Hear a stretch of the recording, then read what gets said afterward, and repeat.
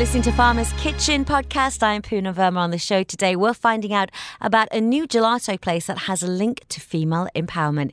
Courtney's updating us on what restaurants to watch out for in 2024 and menu anxiety, apparently, with Gen Zs. Frying Pan Adventures have got a new tour taking place at Global Village, and we're finding out the benefits of being in a co-kitchen. Make sure you tune into Farmer's Kitchen every Friday, and from me and the team, a very happy new year. You're listening to Farmer's Kitchen on Dubai Eye 103.8. With Spinneys. Eat well, live well. So we're talking gelato and female empowerment, but how do the two actually link together? Well, let's ask the CEO of Nakati Gelato. She's with me now, Marloes Knippenberg from Curtin Hospitality. She's the CEO, actually. Welcome to the show, Marloes. Thank you very much for having me. So tell me a little bit about yourself, because I went on to the Curtin Hospitality and I was like, they don't just deal with ice cream. There's a lot going on. What is your background, your journey to become the CEO of this actual hospitality company? For 10 years with Hilton, big, large operating companies. I left that in 2013. Partnered with a Venetian Contessa just to explore something. Excuse me, a Venetian Contessa. How does that happen? Very spontaneous, I would say. I moved to Italy after Hilton. Did you move to Venice? I moved to Venice for 2 years. Yes, it was as romantic and as beautiful as you could imagine. It is. Inspiring, met incredible people, and started this entrepreneurial journey for a year and a half, which was great because I have a pure corporate background. And then falling into something entrepreneurial, developed a line of Prosecco for Italy, Chicago, New York, developed a line of halal pasta sauces for Italy at that time. And then started pretty much this with the owner of Curtin Hospitality 9 years ago. So it's a big group, because I thought, okay, they're doing ice creams and F&B. Tell us some of the projects that you actually work on, because they're pretty big.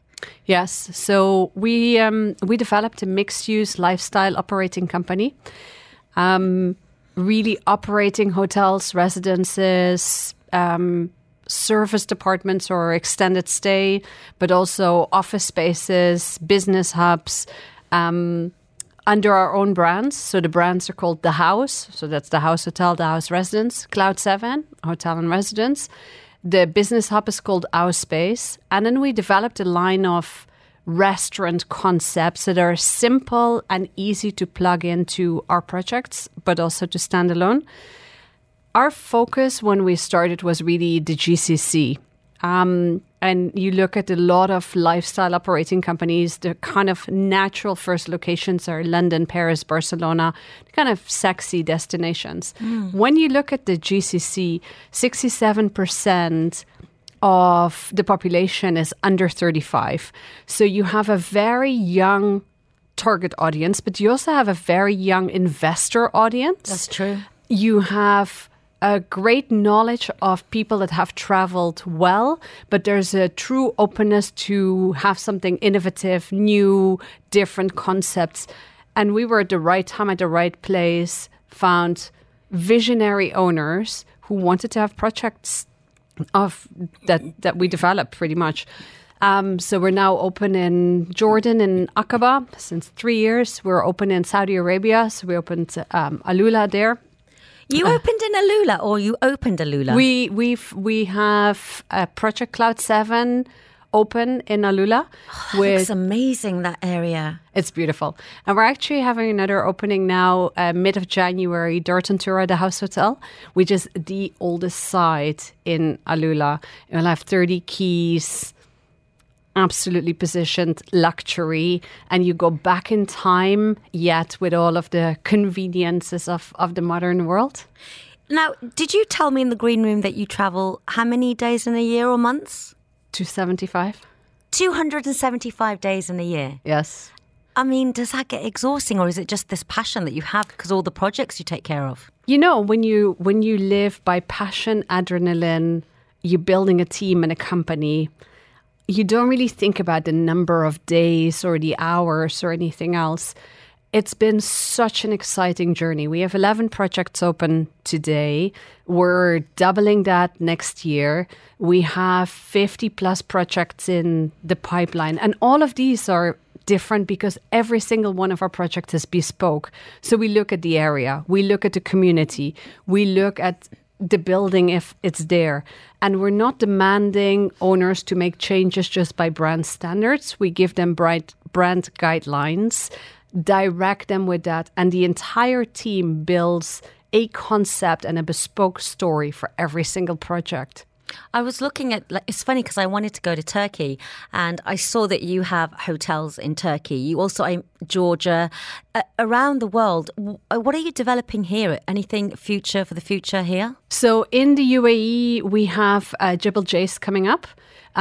It's a eco resort built by a local owner, reusing the stone of the Jebel Jais mountain that's there. He's developed the first mock-up villa, which looks incredible and really imports quite little when it comes to materiality. We're working on a project in Dubai, which we haven't announced yet, but I hope to announce in the next couple of months, which will be very much focused on sustainability, kind of a first time done project, which is hard to do for Dubai, but a first time done with proven technologies, sustainability elements on the green side, not just on the community and the social side is what we will be launching here. And then we just attended COP28 with Nakati, the gelato brand you referred to in the beginning. And there we're really looking to expand Nakati in the UAE. Plus, Dubai is coming now at a point where they're looking at conversions, using buildings that are there to convert them to... So recycling the buildings, the buildings, yeah.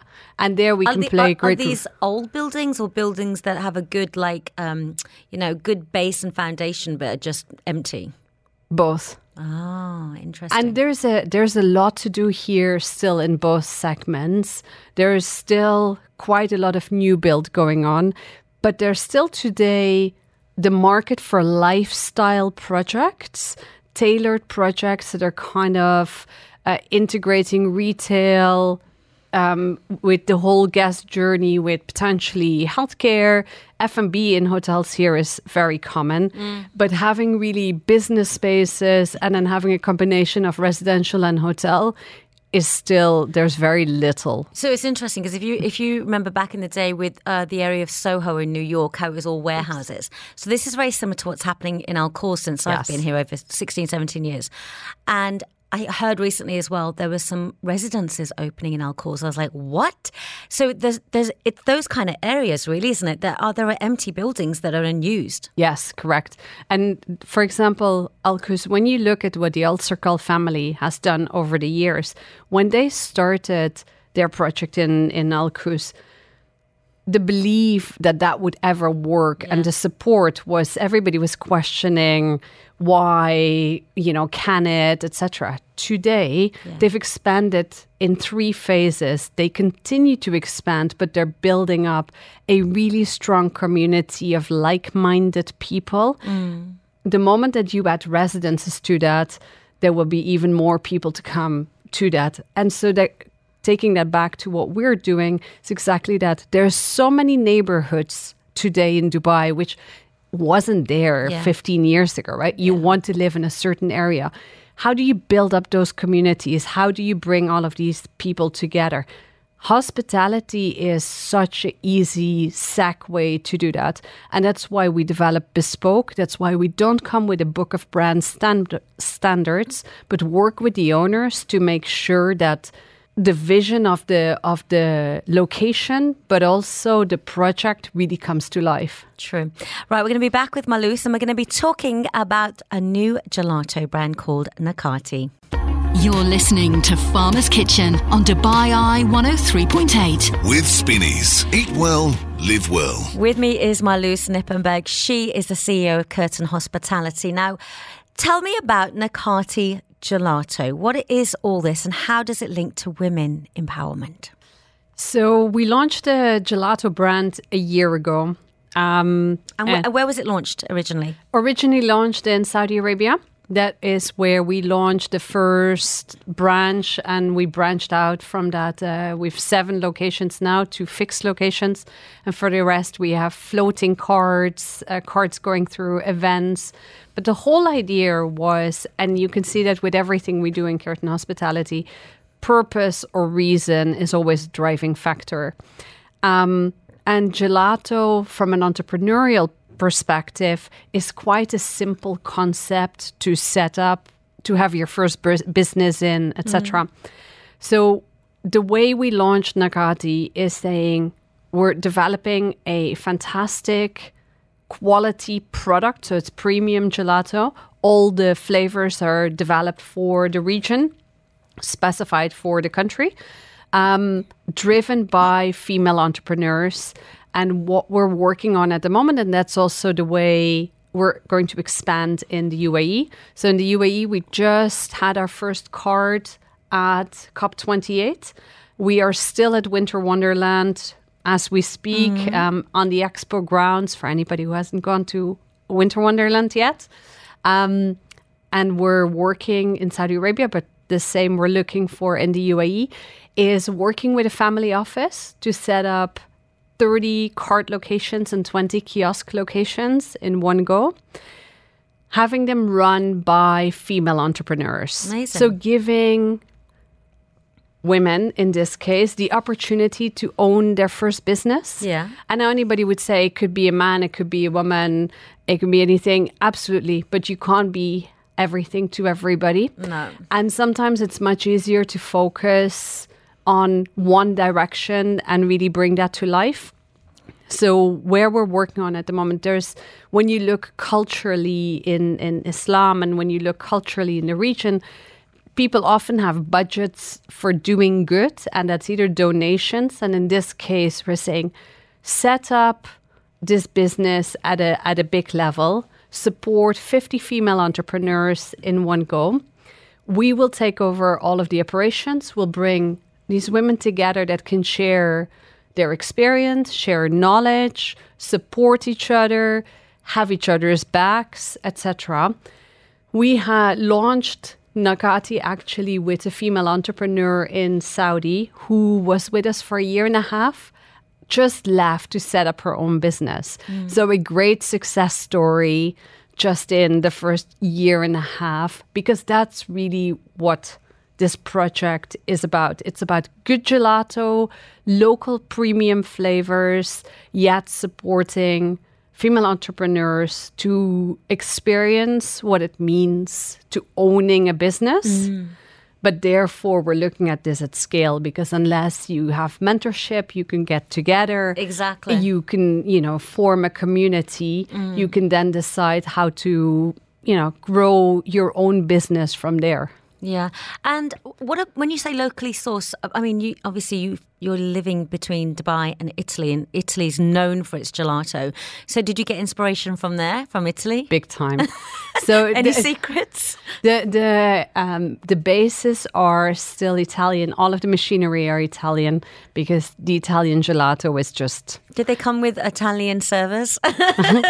Can do at some places. I think you might get more customers that way, Marloes. Well, actually, when you look nowadays here, we're actually attracting by the female entrepreneurship piece.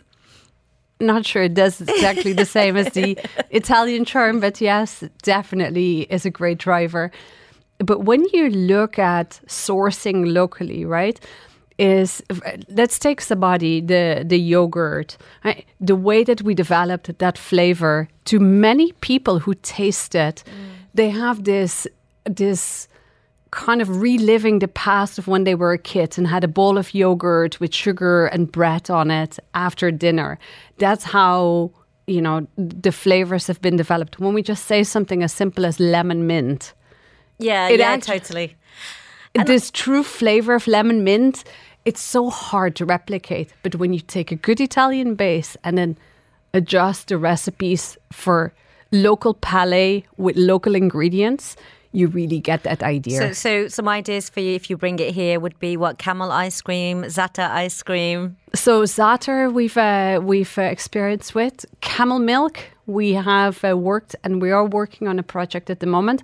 So camel milk, because it has so much more of a full flavor, it works great in gelato. It's extremely healthy for you as well, camel milk. Very It's true. very healthy. Well, listen, thank you so much. If you want to find out more about Marloes, check out Curtin Hospitality. I did, and I'm going to delve more into it because it's very interesting. It's Kerten. Marloes, what are you doing for New Year's? I am going to stay in Dubai for New Year's, Not going to actually. Italy? No, I just came back from Italy and Spain, and I will be doing a sunny New Year in Dubai this year. We have so many openings going on at the moment, so we're just this year we're opening another 8 projects. And You're we're a busy lady, you are. we're duplicating, so it's just good to be Do you have any close. New Year's resolutions? Or do you not do them? Good question. I think continuing to enjoy living what we're doing and just being thankful every day. Oh, that's lovely. And for the rest, I think that's it. And Yeah, I that's think we're all lovely. hope for peace, right? So Absolutely. Peace and gelato. great. Thank you so much, Marloes. You're listening to Farmer's Kitchen on Dubai Eye 103.8. With Spinneys. Eat well, live well.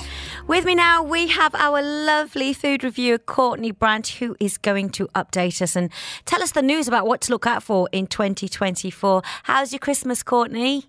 It has been perfectly well. I love the holidays in Dubai. How about you? Well, I grew up in the cold in the Christmas. So for me, it never truly feels like Christmas when I'm in the hot weather. And it's weird because if I was in England, I'd be like, oh, I wish I was on the beach. You know how the grass is always greener or the snow is always greener or whiter, I should say.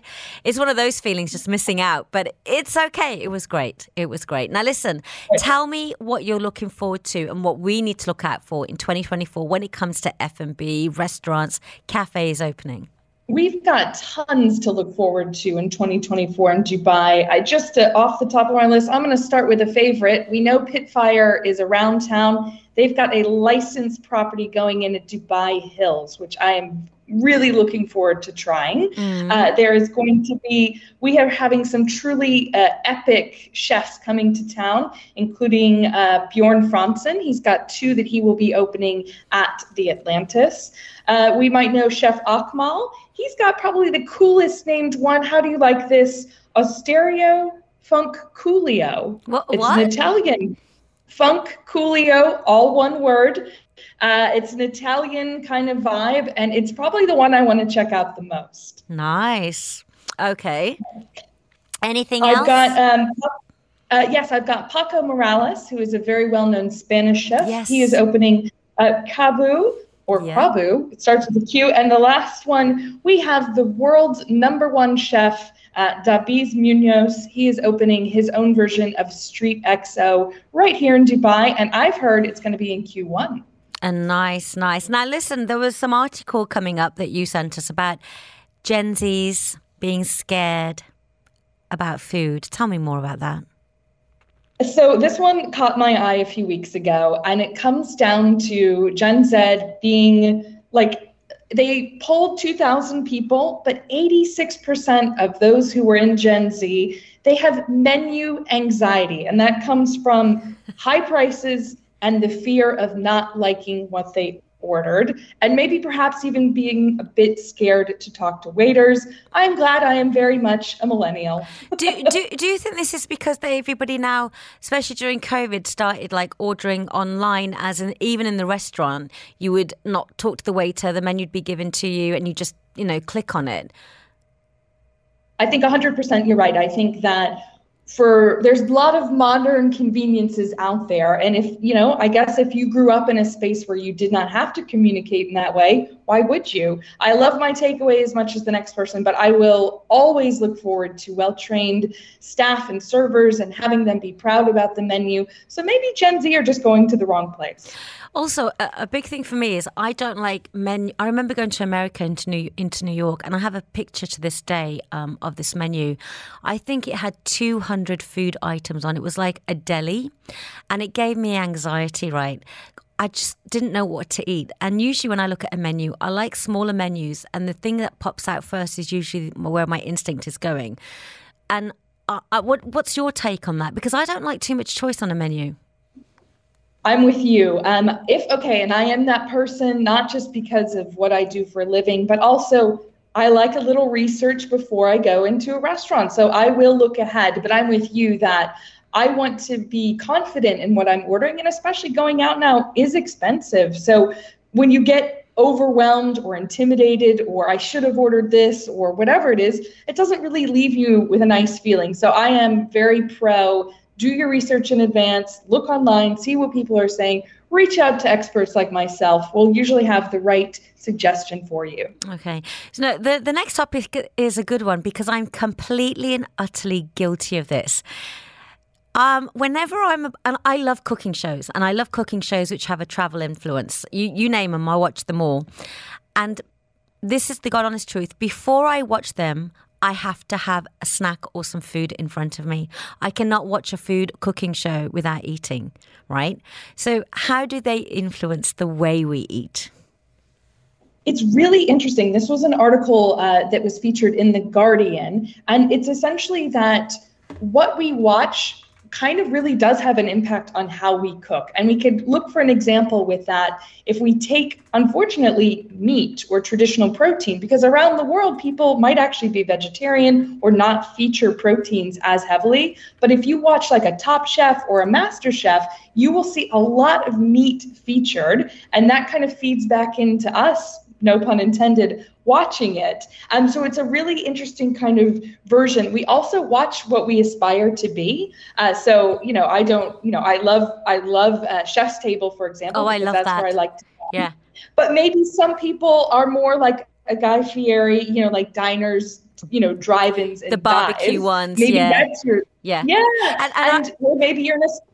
Go ahead. No, you were talking about the Chef's Table. Did you ever see the one about the Japanese chef who opened a pizza restaurant? And the way that was filmed and the fact that it was so unusual for Japanese to have pizza and the delicacy, it was like watching a samurai making a pizza. I stopped it and no lie, I ordered a pizza because it was just... I know which episode, and we did the exact same thing. And then you think, I should learn how to make dough, and I need to put a pizza together. So I am inspired by these, or you see toppings. There was one on the Food Network one time, and I think it was a famous British chef. It was Jamie Oliver. He was making this one dish. We did the exact same thing. We stopped it. We went to the market, we got those ingredients, and then we made it right there. And it was epic. And I was so happy that we did it. But Jamie Oliver, you should be proud. Yeah, I mean, I think also though, like you, I enjoy cooking. So it's like when I get inspiration, I will definitely try it as long as it doesn't take 3 hours. I'm happy to do it. Yeah. Right, let's talk about cleaning. One of my friends the other day, she cleaned my kitchen after I cooked a massive lunch for us all. It was spotless, and I've never seen, because sometimes we have a cleaner that comes in, and I was like, I've never seen the kitchen this clean. And I didn't realize she loved it that much. I was like, can you do this quite regularly? I hate it. I don't find it therapeutic, but apparently it is. Yes, I am with you. I would rather delegate that service. But essentially, it was this, I have a newsletter, and it was the most clicked link last week for me, which is, by cleaning the kitchen, I'm kind of saving my soul. And it's an essay from a mother. She's a mother of 2 young children, and this time to herself to just put that kitchen back in order. She has a whole playlist and how she does it. It's for that one time in that one space, everything is where it's supposed to be. And this is like a way for her to kind of ground herself every week. And I think we all probably have something, but there's something about the kitchen and the specific, these are the dishes and I have to clean the oven and that sort of thing. It was very well written. For my therapy is cooking whilst putting some music on in the background and having no one in the kitchen. So, and then I prefer someone to clean the kitchen for me. So you just got to find your own therapy, right? 100%. Okay, and finally, why are we talking about the world's stinkiest cheese? I love a good superlative. I love this. So this is, it's a Scottish cheesemaker, Mr. Rory Stone. He runs Highland Fine Cheeses, and he essentially just put this out there as the world's stinkiest cheese. It's there's nothing really super special about it. originally supermarkets didn't pick it up. They thought it was just kind of like a fad or a trend. But then it started selling really well in independent kind of groceries, and he's seen a lot of success. So I don't know if it's actually, like on the Guinness, who decides what's the most stinky, but somewhere in Scotland, you could go try it. Amazing. All right. Well, what are you doing on New Year's Day? Are you starting the day in a nice way? I am. So I am recently moved to a new villa, and we are hosting our own brunch. And I love making up brunch foods. If I'm making food, I love the sweet and the savory. So that's what I'm going to do. Okay, amazing. So listen, thank you so much for joining us. And I'm wishing you a great Happy New Year. And we hope to see you in the studio next year. Thank you. Same to you. Thank you. You're listening to Farmer's Kitchen on Dubai Eye 103.8. With Spinneys. Eat well, live well. With me now is a lady I haven't met for years. Her name is Arva Ahmed, and she is the lady behind the Frying Pan Adventures. How are you doing, Arva? Very, very good. How about yourself? Good. How was your Christmas? It was good, actually. We were at Expo, and I had a fantastic Emirati meal for Christmas. Alfanar did a really fantastic job, I have to say. Oh, that's nice. What was on the menu? Well, I mean, they had their regular menu, but it was nice because you could sort of walk around.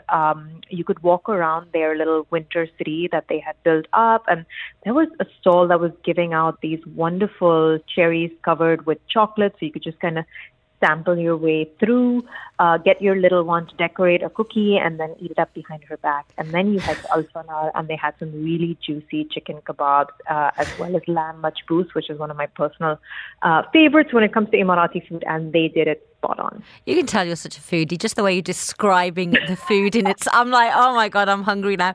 Listen, what are you doing New Year's Eve? Anything to do with food around that?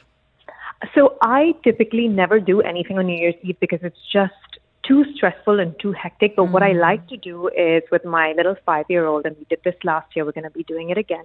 We wake up super early on the 1st. I'm very much all about like early rising. That's just the kind of personality I am. And we will drive out to Emirates Biofarm, and they have sort of a New Year's brunch, like a farm to table situation, and they take you out on a tractor tour, and you're just surrounded by fresh produce and fresh air, and there's no better way that I want to start the year on. Yeah, you know what? I like starting off the new year doing something. Sometimes I'll go and do yoga on the beach at my local spa at Toulouse and just be by the ocean. You know, starting off the new year in a fresh way seems really nice compared to when we were in our 20s and we woke up like 2 in the afternoon. Yes, I am. Do you think it's just old age, Arva? Do you think it's not wisdom? I think it's just old age because we can't do it anymore. Is that our excuse? Wisdom. I like to believe that it's wisdom. I think it's the right way to start the year, high on energy. You see, I can't imagine us both at 21 going, oh, one day I'm going to wake up and go to a biofarm at 7 a.m. on New Year's Day. Right? I know. But guess who's going to have the better food? Yes, that's true. That's true. We've just wised up much later in life, but it's good. We have to get there eventually. Now, let's talk about a little bit about Frying Pan Adventures itself. For those who don't know, tell everyone how long you've been around and exactly what you do. Sure. So we are going to turn 11 in January. We've been around since 2013, and we are a company that does walking food tours with a focus on Old Dubai, because my sister Farida and I have grown up in Dubai, and we're very committed to showcasing a very different side of the city than that very glitzy, glamorous image that typically gets associated with Dubai. A lot of people live in Dubai for a couple of years and they leave, or visit Dubai and they leave saying Dubai has no culture, and we are on a mission to change that, especially through food and stories and communities. And there's just no more universal language, like the language that gets people to really open up, just breaks the ice instantly and gets people to connect, than food. And that is what we do. Okay, so how do you pick where, like, are there different tours accordingly, or do you have one specific one that everyone jumps on and goes around? We have 2 main tours, which are the ones that we sell. The Middle Eastern Food Pilgrimage is our longest standing food tour, which actually runs in the neighborhood where Farida and I have lived since 1989. We still live in the same neighborhood even till today, and you're eating basically Palestinian, Iraqi. We go to our childhood baklava shop. You're having a Syrian-style shawarma. And it's not just eating. It's really all about the sharing of the stories and the culture. It's about making the food come alive. And in a lot of cases, because we have relationships with these places for such a long time, for example, one of the places allows us backdoor access into the kitchen so we can have the kanafe, the Palestinian cheese pie, the kanafe nabulsi made from scratch right in front of us. And that's a whole other experience. So that's our longest standing one. The other one is a mix of sightseeing as well as food. It happens in the souks. It's our Dubai Souks and Quickside Food Walk. And essentially, we will show you one of the most historic yet touristy parts of town, but in the least touristy way possible. So we'll take you into the back alleys and you'll experience tastings from across the oldest communities that call Dubai their home, specifically the Iranian, Indian, and of course the indigenous Emirati. And do you mainly base it then around the old areas of Dubai, or do you go anywhere in the new areas? So we do primarily sort of on a weekly basis. The tours you will see, these two are going to be in Old Dubai. But then we also have in the past and continue to do programming in other areas in two ways. One is we'll come up with a limited edition tour that we'll do in some other area. For example, we just had a very, very sold out 3 times, totally sold out. One of them actually sold out in less than 10 hours. Our International City Noodle Tour. So basically decoding the maze of Chinese restaurants in International City down to 7 fantastic noodle dishes with their backstories, with our Chinese friend and a guide, because that makes a world of a difference in these places. So that is one of them. One that we're working on now is our Global Village Tour. So that one will hopefully happen in the 3rd week of January. I'm also working on a Barsha tour. So there's a couple of different things that we're constantly working on. And the other thing is we also just do one-off restaurant visits with our VIP Pass members. So we have a program called VIP Pass where basically it's our way of staying connected with the community, because for a tourism company, we are one of those odd ones out that actually probably serve as many residents as we do tourists. And these are people who've stayed in touch with us for so long. We just want to meet with them, not even in a tour format. Like we want to, for example, share a banana leaf Keralite meal for Onam, or one of the things I'm planning right now is an Emirati seafood fest in the middle of nowhere. Wow. Along with it. So it's just this. It's like activating different parts of the city and different cultures. But just the common theme is getting around with great people over great food. And are they mainly walking tours? Our regular experiences are mainly walking tours. But I think that's amazing. You eat, burn off a calorie, then eat again, and it just it's a great way of doing it. 100%. Absolutely. I know. I love it. All right, then don't go anywhere, Arava. We're going to come back because we're going to talk about some Global Village and some tips on a cheap night out, which has got some atmosphere if you're on a date. You're listening to Farmer's Kitchen on Dubai Eye 103.8. With Spinneys. Eat well, live well. So, Arava, what can you recommend around Global Village when it comes to food and pop-ups there?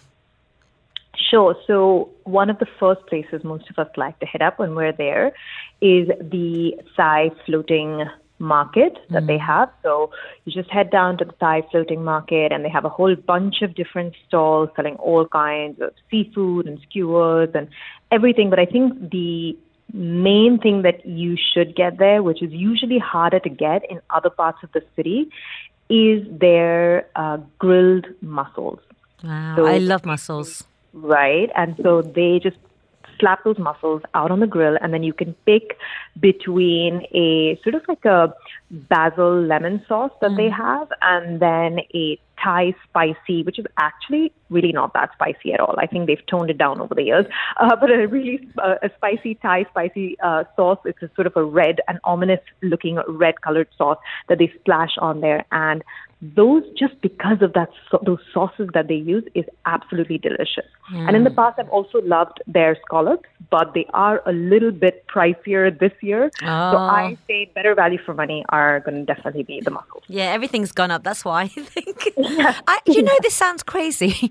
I'm just saying, putting this out there, because I think I must have been in another dimension and don't know what happened. But I got a kettle of hot water with fresh mint and lemon, and guess how much they charged me, Ava? At this cafe, 22 dirhams. I was like, sorry? And I sat there going, did I just hear that right? I paid for it. And then my friend said, how'd you... anyway, things have gone up. That's even hot water has gone up. 100%. Yeah. So let me ask you, what about some other restaurants there? That we've got some on your list. We've got Iran, Syrian, Pakistan, Sudanese. Japan. I think the Japanese takoyaki. Have you ever had takoyaki? What is that? I must have had it. Yes, I'm sure I have, but I just don't recognize the name. All right, so yaki is like how you have teppanyaki or anything with yaki at the end. It's basically like grill, but taco is octopus. So they're basically these little sort of almost like flour dumplings, wheat flour dumplings, which have little nubs of octopus in them. And it's really beautiful to watch how they make it on, I think they look like sort of these cast iron pans in which very similar to how you make those tiny Dutch pancakes, but the technique of making it is very different because they're actually shaping the liquid batter into balls as it's setting on the cast iron. So it's really fascinating to just stand there and watch. And what you get out are these piping hot. And when I say piping hot, I did a little juggling match in my mouth because I was too impatient to wait. And I saw every customer off.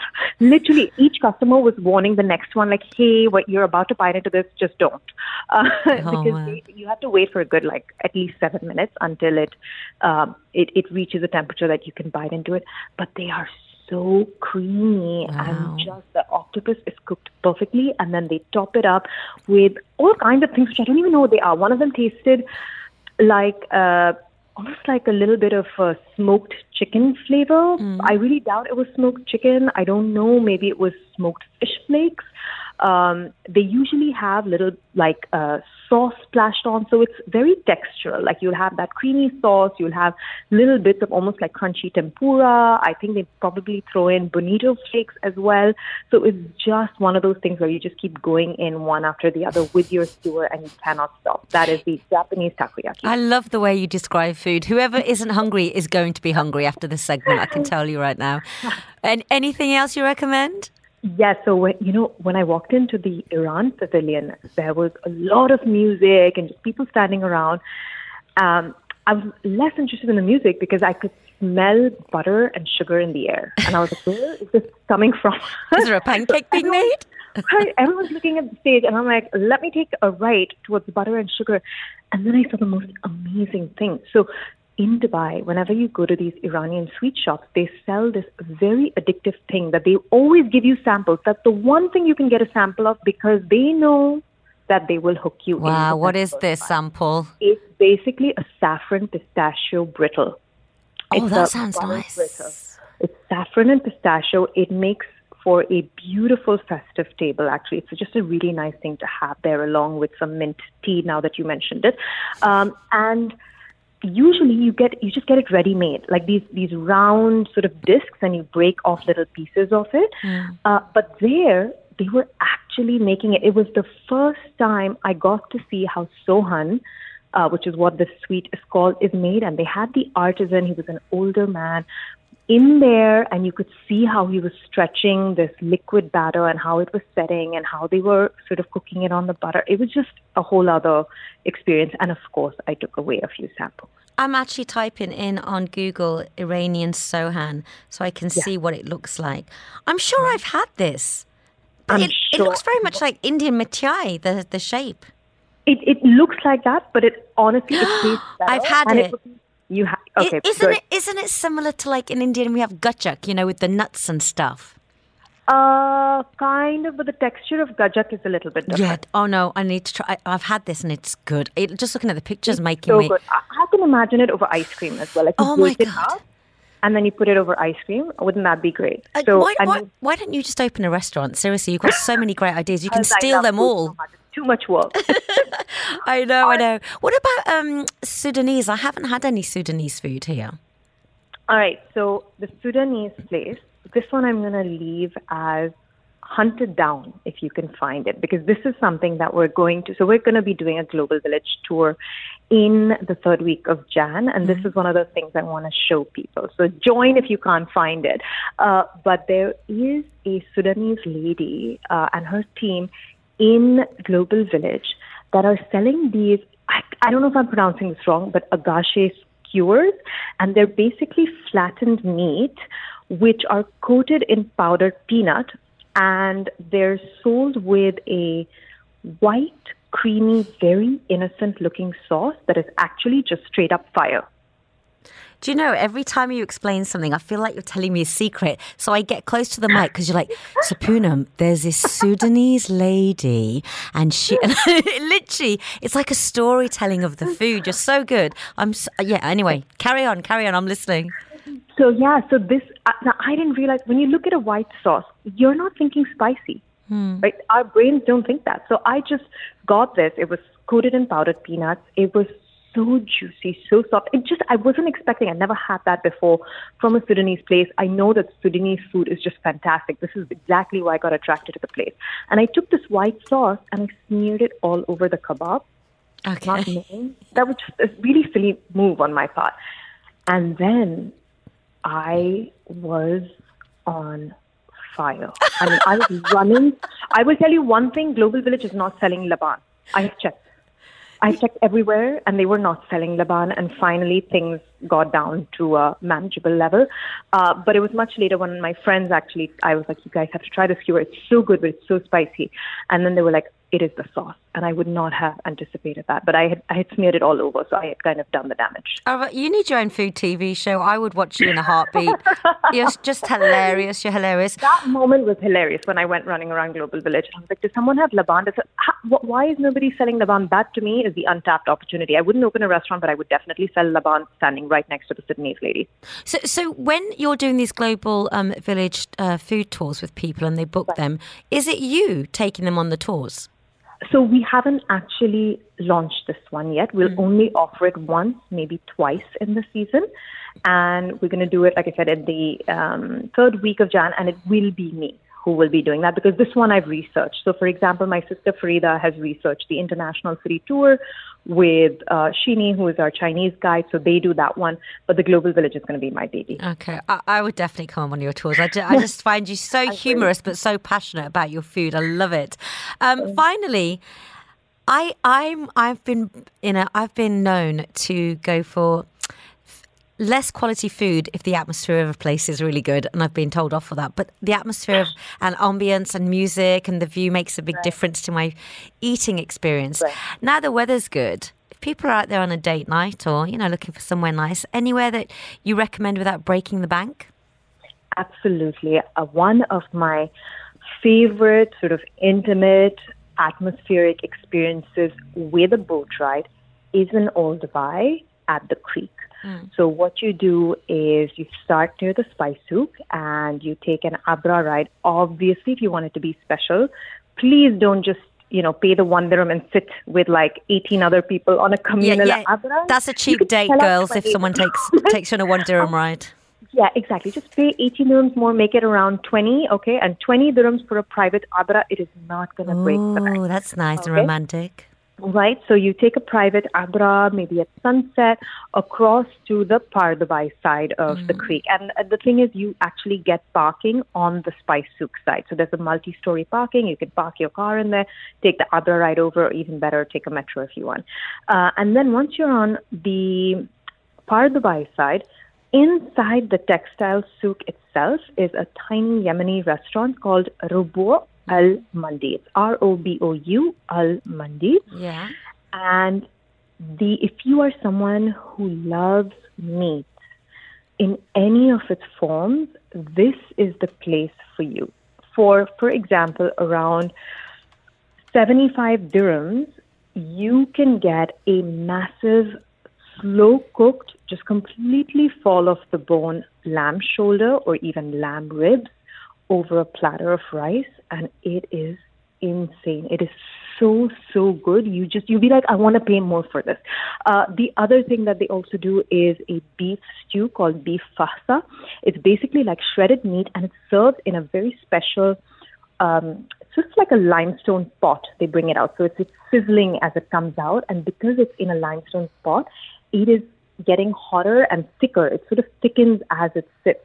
And you get it with one of those massive breads, the Yemeni mulawa bread, and you just pick out the bread and you scoop it in. I mean, either one of the two. It's just for two people, getting all of that is a little bit excessive. I would pick either a rice-based meal or the bread and the stew and just go with that, along with their karkade, which is their hibiscus drink. And honestly, it will be hard, I think, for you to spend more than 130, 140 dirhams. Well, we are running out of time, but I just want to tell everyone, if you want to keep listening to the way that she speaks about food, they do have a podcast. What's it called? It is called Deep Fried, and I love it. We don't unfortunately have any more seasons of the show. We recorded 3, but if you want to hear more of Food Speak, definitely join us on the tour. No, I've had so much fun, and I know you couldn't come in today and you wanted to, so we'll have to get you in again next time. And they can go onto your website and your Instagram, which is Frying Pan Adventures, to find out about all the tours that you're doing and the one coming up on Global Village. That's right? Absolutely. That's absolutely right. Thank you so much. Arva, thank you so much for making my tummy rumble. I appreciate it. You take care. Bye-bye. Have a lovely new year. Bye-bye. You're listening to Farmer's Kitchen on Dubai Eye 103.8. With Spinneys. Eat well, live well. So we've all heard of co-working spaces that have been on the rise over the past decade or two. And now we're hearing a lot about co-kitchens. And with me at the moment I've got 3 guests. We're going to go through them one by one. I'm going to start off with Laika Velez, who handles the marketing at the co-kitchens. Welcome, Laika. How are you doing? I am doing well. How are you? So I've spoken to, if I'm correct, the founder of Co-Kitchens, is it Shaz? Yeah. And he started the whole co-working space. Mm-hmm. So is this an extension of that? Yeah, it does feel like a very natural progression, right? Dubai, you have lots of entrepreneurs, and one of them, obviously, the biggest ones would be, a food entrepreneur. So it almost seemed like a natural progression. And also, Shaz, he understands the entrepreneur journey more than anyone else, even though he's been doing this for the longest time. He never really lost sight of that. And, foodies, like you said earlier, everybody loves food. Most of the people in this country are foodies. And some of those people have dreams like, our food heroes who are sitting with us right now. And we basically allow for that dream to become more attainable at a quicker time frame, at a more cost-effective solution as well. So first of all, tell me what is in this kitchen? Like, how many companies can it hold? So currently we are at about 30 food concepts. So that's 30 different foodpreneurs from a variety of food concepts. We have a cloud kitchen and a satellite kitchen. So each of our concepts might have different needs. Some of them might need to deliver at a specific parameter. We have food concepts who don't only use our kitchen, let's say, to create prepackaged food. They also use it for menu development. And I think that's, a lot of the appeal of, having a shared commercial grade kitchen is, you could have been doing this for a long time, or, you are a food startup. A lot of our members are food heroes. They are in their idea stage, and this is their chance to then, experiment in the kitchen, develop, their recipes, develop the next thing that they want to offer for their customers. So when you say like 30 food heroes or 30 companies in the kitchen, can there be 30 in one time in these kitchens? No. So we have a very good system, which I think Amani and Ahmed can talk about. Aswati and Ahmed can talk about. But we do a rotation, and it's quite easy for them to schedule their time in the kitchen. So let's say when people join the co-kitchen, do you vet them? How do you choose, or is it just pay yearly annual membership? So we look at whoever is, approaching us to start their food concept and really look at it and see, do they already have an idea of what this vision is and where it's going to go in the next, 5 years, let's say. Do they already have a business plan? A lot of the food concepts who have found their way to us are very serious about their dream. And I think, Aswati and Ahmed can also share, how they found their way to us and what the process was like. But we are, very invested in what drives them, what their story is, and supporting local as well. These are people who have taken a leap. A lot of them with a lot of, putting a lot of thought into taking that leap. It's, it's seen as a one of the biggest risks you can take to start your own food business. So let's say there's somebody listening out there and they want to, think about starting their own business. Let's say I'm going to make samosas for everybody and get them delivered with loads of 10 different flavor samosas. And I come to you, say, this is my idea. What will you do when it comes to maybe helping me, mentoring if it's my first business? Yep. So our team of experts, we have, apart from offering all the tools that you need in terms of infrastructure to operate your business, we also have a team who can guide you, mentor you with the strategy of your business. And we're very honest about it. We don't sugarcoat how big of a challenge it is, because that wouldn't be doing anyone any favors. We really want to set you up to succeed as much as we can.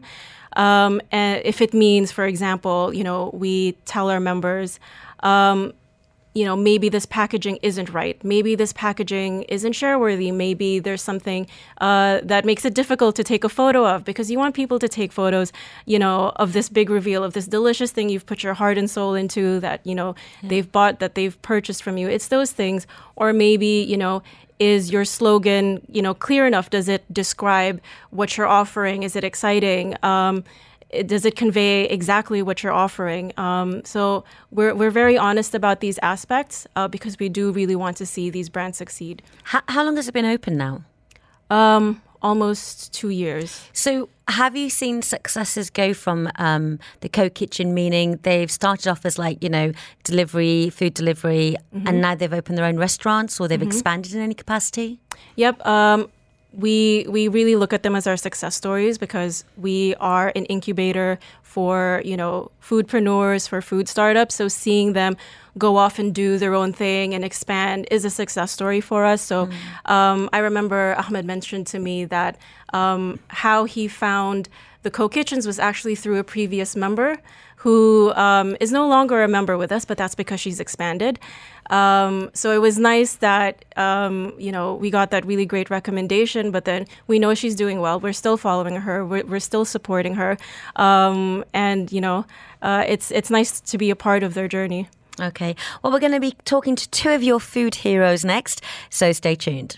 You're listening to Farmer's Kitchen on Dubai Eye 103.8. With Spinneys. Eat well, live well. Hope you're having a great Friday, the last Friday before New Year's. Now, we are talking Co-Kitchens, and we've just had a chat with the marketing of the Co-Kitchen, the lady behind that, and now we are talking to one of the so-called food heroes. And I am with a young man called Ahmed, who has created a food concept called Jinxies. Welcome to the show, Ahmed. Thank you for having me. So what is Jinxies? Unusual name. The name was just on a whim. We had basically got the recipe down and the product was good. Then we had to come to branding and designing, and I needed a name. And don't ask me why, Jinxies just came to mind. It just came to your mind? It's just catchy. People liked it, and Jinxie. I just stuck with it. And then we just ran a whole brand with that. But you know what's funny? You can't actually tell what the produce actually is by the name, so it's quite intriguing. Tell everybody what it is. So what we've done, or at least what I've done, is the product is Chili Crisp. And Chili Crisp is a condiment which not only has a lot of flavor, but it has a huge textural component.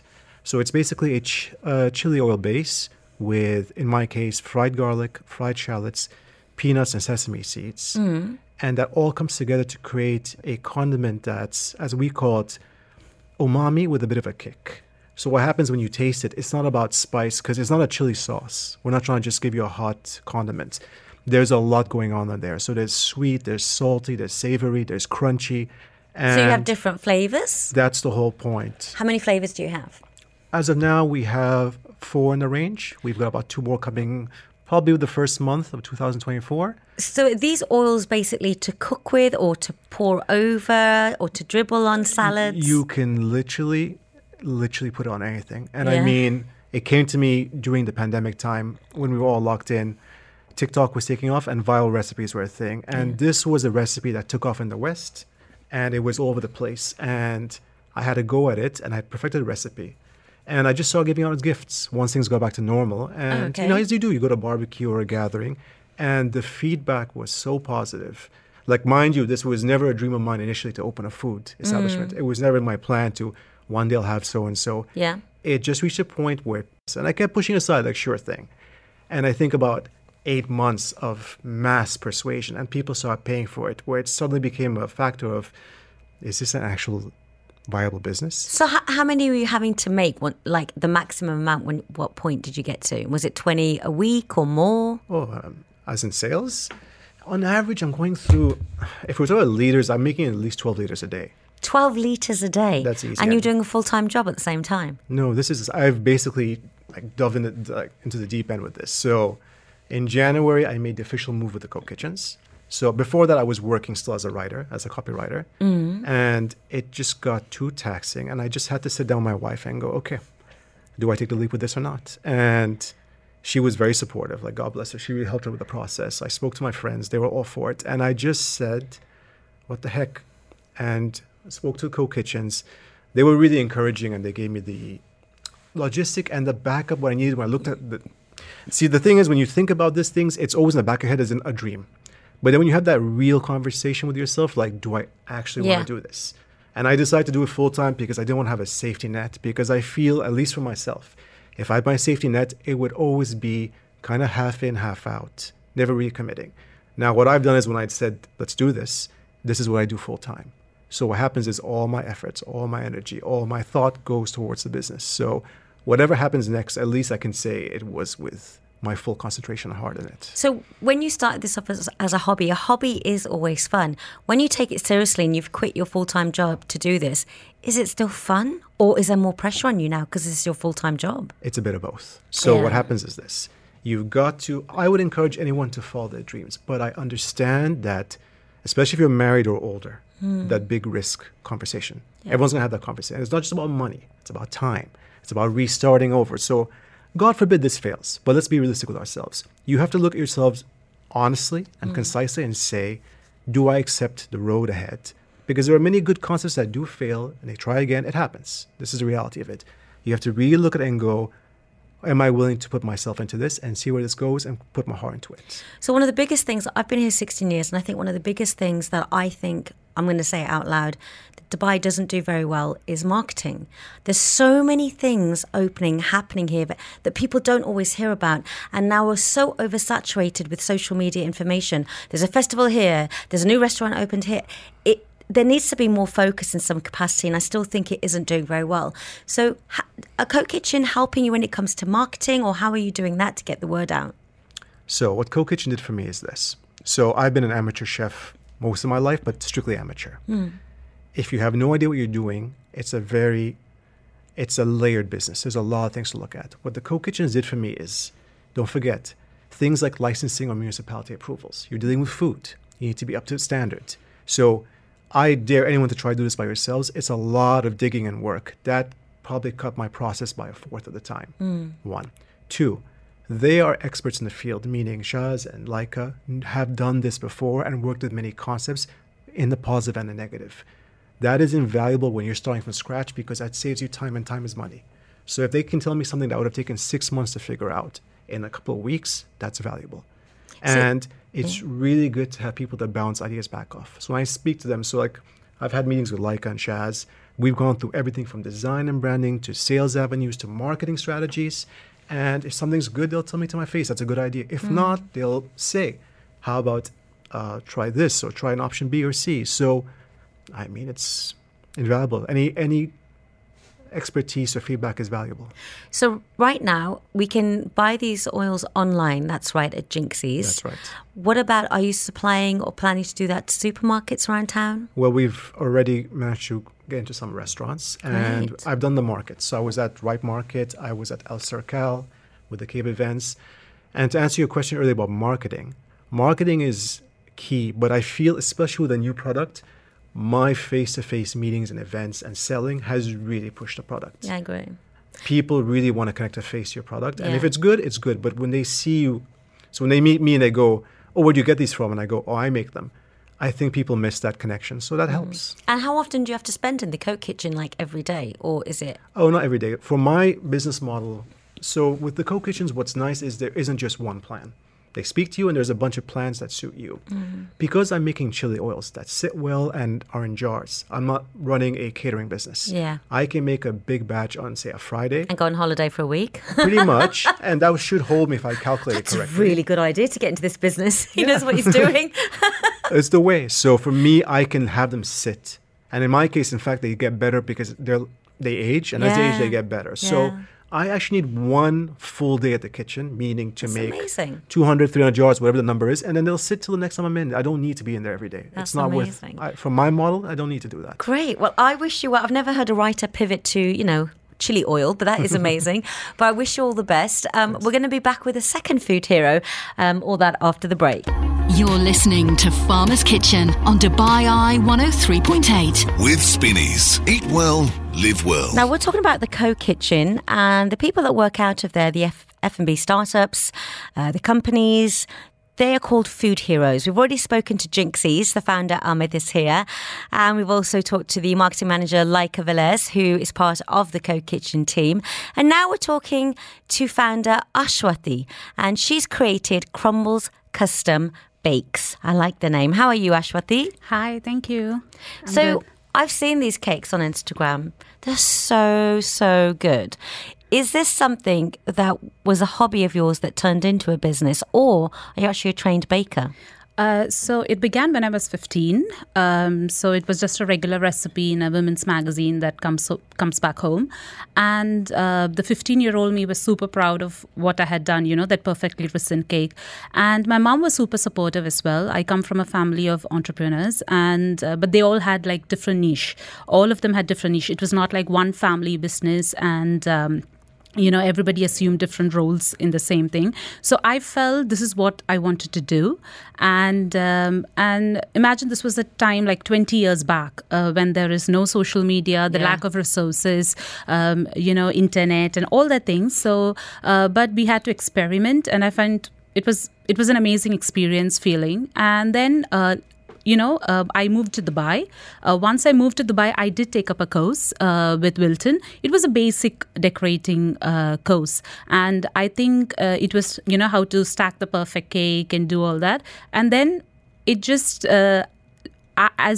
when you just said that about when you saw the cakes, like I've never realized myself to be a very creative person when I was young. But, as you go forward, you keep learning and you keep doing different things, especially now with social media and YouTube. There's so much more out there and easier for us to, learn and progress. I like watching, I don't know if you've seen that food show all about cakes. Yes. They make really big cakes. Yes. And every time they have to deliver it to a wedding, I'm like, oh my God, if they spent 3 days making this cake, if they drop it, right? So first of all, cakes aren't easy. They take time. They take patience, right? It's not like making a pasta and delivering it. Yes, of course. See, it's not like somebody orders a cake and you just make it, put all the frosting together and deliver it. It takes, even for a normal cake, it takes at least for a home baker or for a regular baker, it takes at least like 2 days time because you need to source the ingredients. See, everything is done. It's a single person business. So everything takes a lot of time. You may need to plan, the design to get the color combinations right and all that. So it does take time. And delivery is, of course, a big thing to be done here, especially in the UAE. So that's one thing I forgot to ask both you and Amit actually. Are you both just a single person in the kitchen doing this? You don't have any help? For me, no. It's just me. It's just myself. Yeah, that's it. It's just you. Oh, wow. So how long does it take to make the average cake? Like how many are you making? Or is it per order? It's per order because for me, so initially when I started when I got within the Co-Kitchen, the initial thing was just because before I got licensed, I started. One of the challenges I faced was, people to know because, Dubai, it's a saturated market. There are a lot of people out there. But I wanted to go out and participate in markets because I felt, I love connecting to people in person. And I needed to understand what people really like because there are different people doing different things. And so that was one of the reasons for me to get licensed. I started participating in markets and I met people. I understood what they want. And that's how it progressed. So with respect to the delivery part, obviously there are still challenges. There are sometimes, I'm sure Ahmed also agrees, that we sometimes do it ourselves, even after all the baking, because it's something that we can't take the risk, and there are, if it's a birthday party, there's a time specific, maybe the venue doesn't have a chiller or something like that. So there are a lot of factors which go into it, from sourcing, again, like from sourcing, packaging, everything, it is single only done. How many cakes on average do people order from you then in a week? So it depends, because I specialize not just in cakes, because we do other dessert options as well. So it sometimes it can be just custom cookies, but on an average, I'll give you an average, Christmas is a peak season. So in the last 3 weeks, I've done almost 620 cookies alone. So there are a lot of other things that we do. Obviously, it's about work-life balance. And with small kids, it's a bit of a... All right. So let me ask you, you talked about 12 litres, Amit. You talk about 600 plus cookies. Now, in my head, if it's just both of you working individually, you possibly could do it in your own kitchen. So why go to a co-kitchen? Because let me tell you... See, as you know, there are, like I said, a lot of food concepts are here. Now, I'll tell you my story of why I wanted to be licensed. There was a lot of collaborations that came across to me. One was an ice cream company. They wanted something related to vegan-based goods. So that was the time I was not doing it. I had not started it. And so I decided I'm anyways going to give it a try, because might as well try it. You need to know everything. And I tried, but the collaboration didn't happen. The only reason was because I was not licensed. Because in Dubai, we needed a food watch permit in order to sell to, other companies. Not just licensed, you need a food watch permit. So if you... maybe I should ask you actually, if you have a food watch permit, let's say if I was selling cakes online and I'm marketing it, if I get a license and a permit, can I still do it? Is that possible, Laika?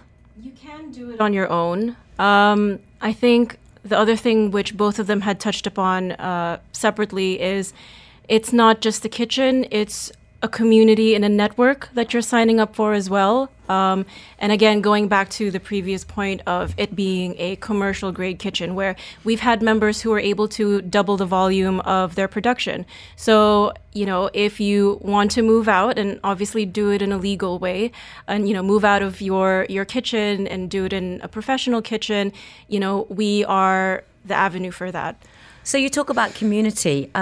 Do you guys know each other, see each other regularly, help each other when you're in the kitchen? Is it because you're on a rota? Do you see the same people then?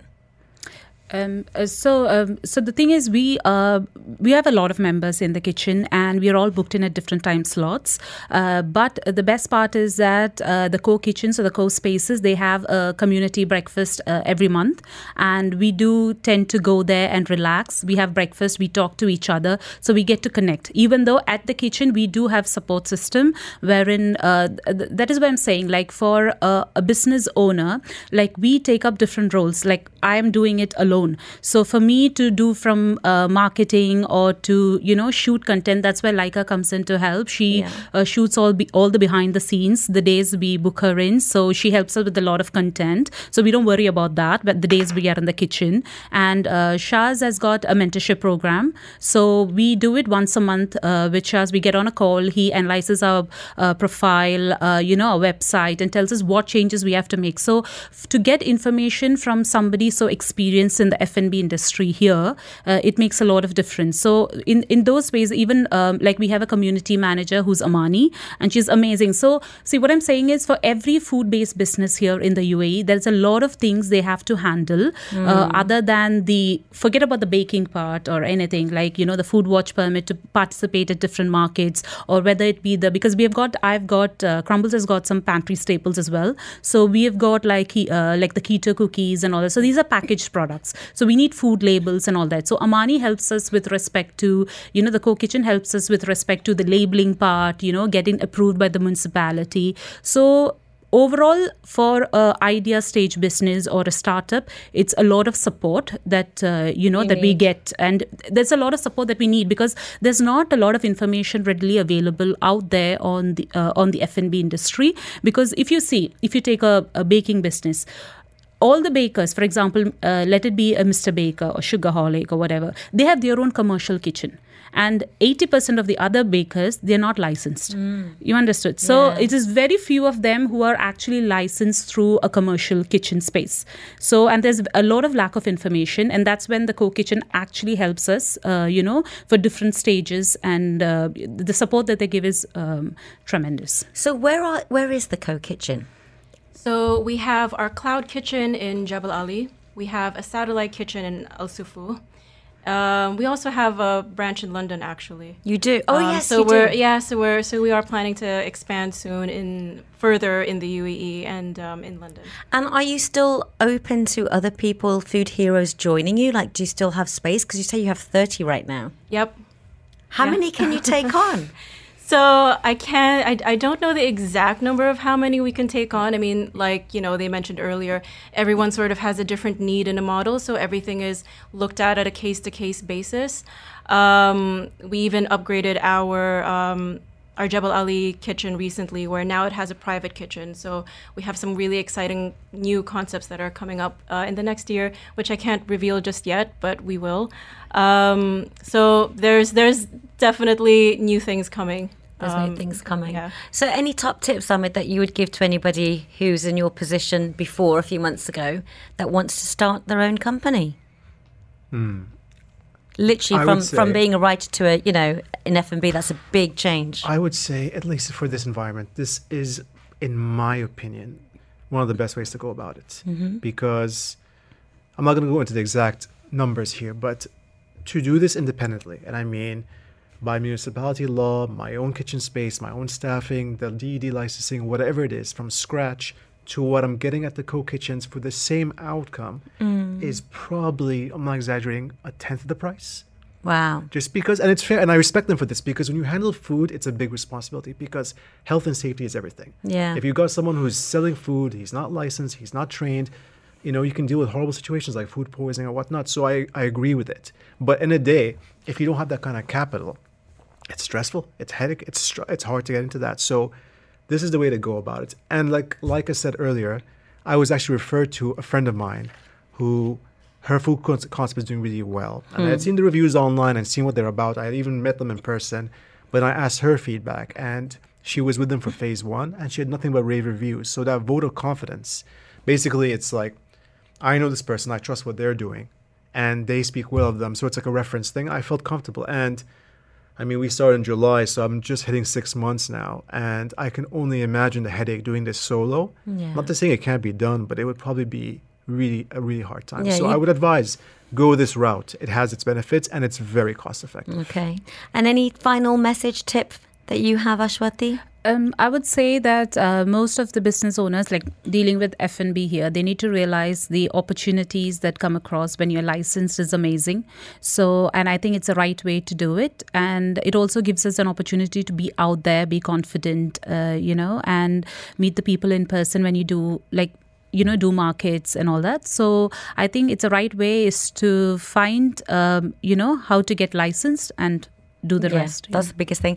And Laika, what's next? So we've got co-wardrobes coming up where we can all share clothes. As far as I know, That'd be a good one for me. I'll have to ask Shaz when he comes back. Yeah. But I'm getting bored of my wardrobe. I just think that's the next best idea. I mean, we'll have to see. I mean, it's entrepreneurship, like we said, is so broad, so wide. Who knows? Amazing. All right. Thank you, all three of you, for coming, and I really appreciate it. Wish you all the best. I want to give you all a shout out. Right. Tell them your Instagram, Ashwathi, so they can order some cakes. It's crumbles_Shosha. And you, Amit? It's at Jinxie's DXB. And Laika? The Co-Kitchens _Dubai. There you go.